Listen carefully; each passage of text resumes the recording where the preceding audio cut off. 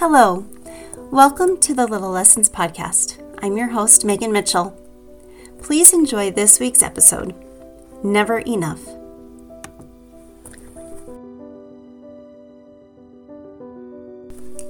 I don't know about you, but I feel like the events of my life are more often than not held together by an overwhelming feeling of limited resources.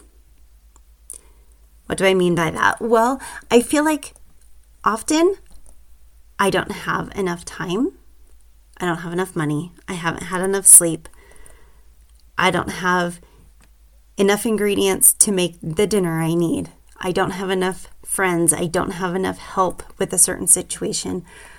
I don't have the right technology. I don't have whatever it is that I need to accomplish whatever it is that I need to do in my life, whether that be my regular, mundane, everyday requirements, the everyday things that are required of me as a mom, as a wife, as a human being, or big tasks, events that I'm asked to host or plan, my schoolwork. I don't have enough of the knowledge. I don't possess enough of the knowledge that I need. Or just anything that I am asked to do in life. I feel like all of those endeavors, the big, the small, the good, the bad, they're all held together with a feeling of lacking resources. I think that's kind of human nature, and I just kind of put it together that way in my head over the last several years as I've become a more mature, grown adult with more children and more responsibilities. That it really has come down to me just lacking in resources. And this was made very clear to me, probably in 2017. No, we'll go 2016. Let's go 2016 on that. So in my church congregation, I was called to be the primary president, which meant that I served all of the kids in our ward, in our congregation. All of the kids from ages 18 months to 3 years old who were in our nursery, and then 3 years old to basically 12 years old who were in the primary. So I was responsible for making sure that they got taught every Sunday, that they were in their classes, that they had singing time, that the nursery had treats, that the teachers all had all of the support that they needed. Anybody who has served in that position or has been involved in primary in the Church of Jesus Christ of Latter-day Saints knows that it is not a small task. It doesn't matter how experienced you are, and it doesn't matter how many kids are in your primary. The job is really big. And it just so happened that the ward that I was living in had hundreds of children in the primary. I'm not kidding. We had so many kids, and at the time, church was 3 hours long, so my responsibilities were for the last 2 hours of church every Sunday, plus anything that came up during the week for scouts and weekly activities and everything. It was huge. And I had never served in that capacity ever. And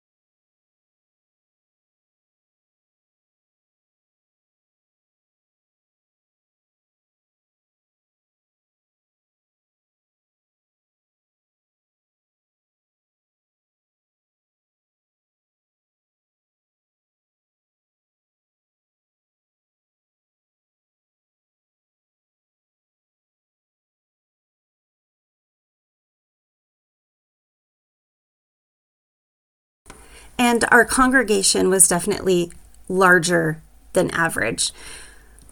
So definitely the job took a lot of time, a lot of effort, a lot of people working together, because there's literally no way to do that job on your own. So I had amazing people working alongside of me. We were in a new neighborhood where it was growing quite rapidly, and the church ended up deciding to build a new building in our neighborhood, a new meeting house, and our congregation was going to be like the first ward to be in that building. And I remember there was a lot of discussions about, would we have enough room? And when I say room, I mean like classroom space to accommodate all of the kids and all of their classes, because there was just so many, not to mention needing classrooms for the other people in the ward, the youth, the adults, like we weren't the only ones who needed the space. And there were just, I think, 2 primary presidents at the time. So 2 different wards and 2 primary presidents trying to figure this all out, trying to figure out where we were going to put everybody. And I remember so many conversations going back and forth. How are we going to make this work? How are we going to make this work? We don't have the space. We don't have enough rooms. We don't have, name it. We just felt like we didn't have it. And I had a really, really profound experience in that time, because I was talking to one of our leaders, and the story of Jesus Christ feeding the 5,000, that story came to my mind in a very, very powerful way.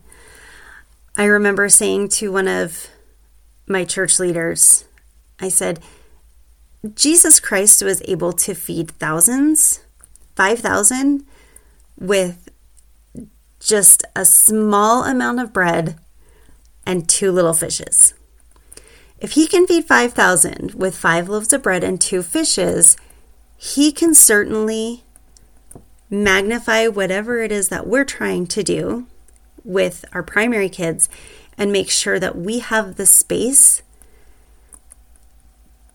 for them to have their classes, for them to have their spiritual instruction and feel safe and feel secure.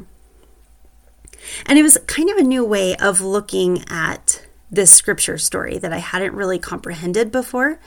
But now it seems like every single time I find myself feeling like I have limited resources, like I don't have enough of something, going back to my story, that I don't have enough room to accommodate the primary kids, or now I am currently in a season of my life where I am busy with my children, of course, because the older they get, the busier they get.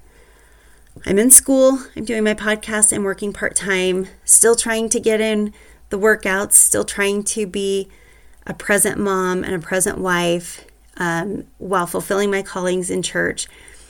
And I'm looking at my life right now going, if there is anything that I'm lacking, it's the resource of time.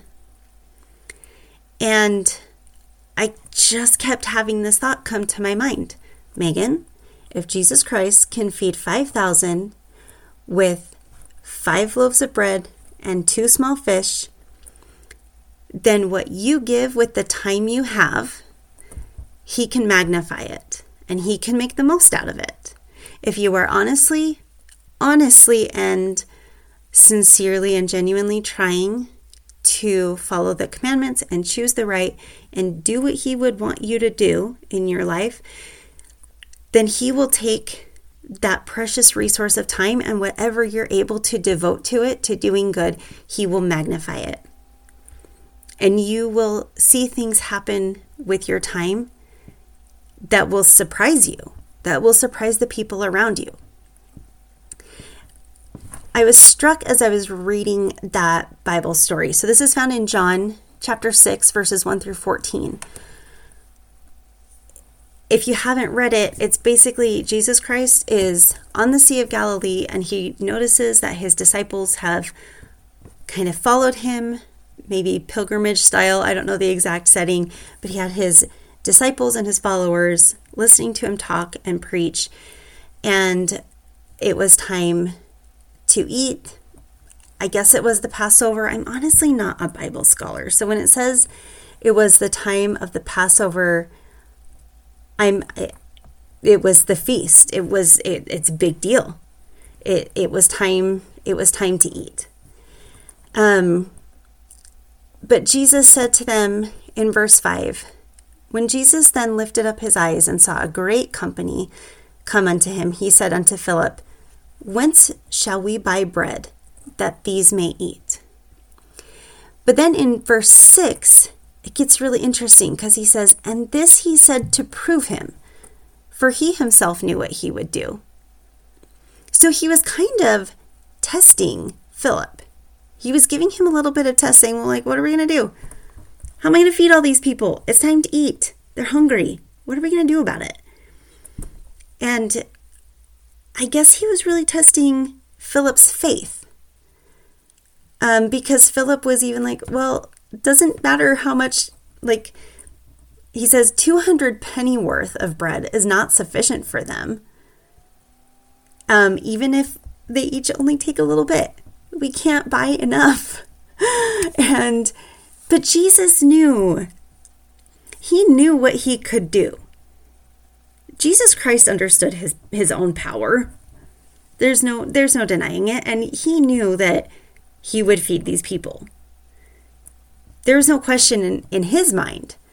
But then going on, one of his disciples, this is verse 8, one of his disciples, Andrew, Simon Peter's brother, said unto him, there's a lad over here. Well, he said, there is a lad here which hath 5 barley loaves and 2 small fishes. But what are they among so many? And Jesus said unto them, make the men sit down. Now there was much grass in the place, so the men sat down, in number about 5,000. It was daunting. You can't look over a crowd of 5,000 and not be absolutely overcome with the sheer number. In verse 11, and Jesus took the loaves, and when he had given thanks, he distributed them to the disciples, and the disciples to them that were set down, and likewise of the fishes as much as they would. When they were filled, he said unto his disciples, gather up the fragments that remain, that nothing be lost. And then as we continue to read, we see that not only were all of the men fed, all of the people who were there listening to the Savior were fed, they had extra, like a lot of extra. So Jesus took this absolutely minimal resource and he gave thanks for it. So he did the right thing with this minimal resource. And then he was able to magnify it so that it served the purpose that it needed to. Now, how does this apply in my life? So if I go back to the example of the church building, the resource, the limited resource, was the building and the rooms within it, and the multitude of children that we needed to arrange into this building, not to mention the multitude of youth and adults who also needed space. But we all went into it with a really healthy dose of faith, saying, Jesus Christ knows. He knows the plan. He knows what needs to happen, and he's going to direct it, and he's going to make, somehow, he is going to miraculously make this building big enough to fit everybody. And do you know what? He absolutely did. He absolutely did. And I have seen it time and time again. Right now, I am currently, like I said, feeling a absolute minimal resource of time and sleep. I've had a sick kid the last few days. I haven't slept very much. But I know that if I, with the precious little amount of time that I do have, if I am directing that time in the right direction, making sure that I am doing my best to follow the commandments, doing my best to stay in tune with the Spirit, and doing my best to prioritize my time so that I'm working on the things that are the most important, then that amount of time, Jesus Christ is going to be able to do amazing things. I have a big event that I'm planning for my stake right now. A stake is a group of words all put together. For the sake of discussion, I'm planning it for my community, and it's a huge Christmas event. And as usual, I am feeling depleted of time and people and help. But you know what? I have faith and confidence because I've seen it before that Jesus Christ is going to take those limited resources and he is going to magnify them. And he is going to make something incredible happen. And none of it is going to be because of any of the work that I do. It's going to be because of the faith in him that I have. There is nothing that can compare to the miracles that our Savior Jesus Christ can work through us when we put our faith in him. Thank you so much for tuning in to listen to this week's episode, and thank you so much for tuning in as often as you have, whether it's every single week or a one-off or here and there or just when you think about it. However and whenever you are listening to this podcast, I appreciate it from the bottom of my heart. Thank you so much.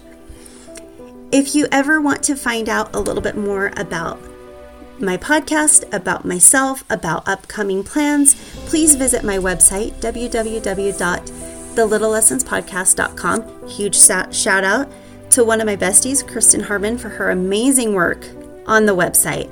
It's fantastic. There's a great archive of all of my episodes.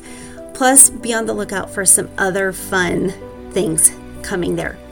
If you are on social media, you can find me on Instagram at The Little Lessons Podcast.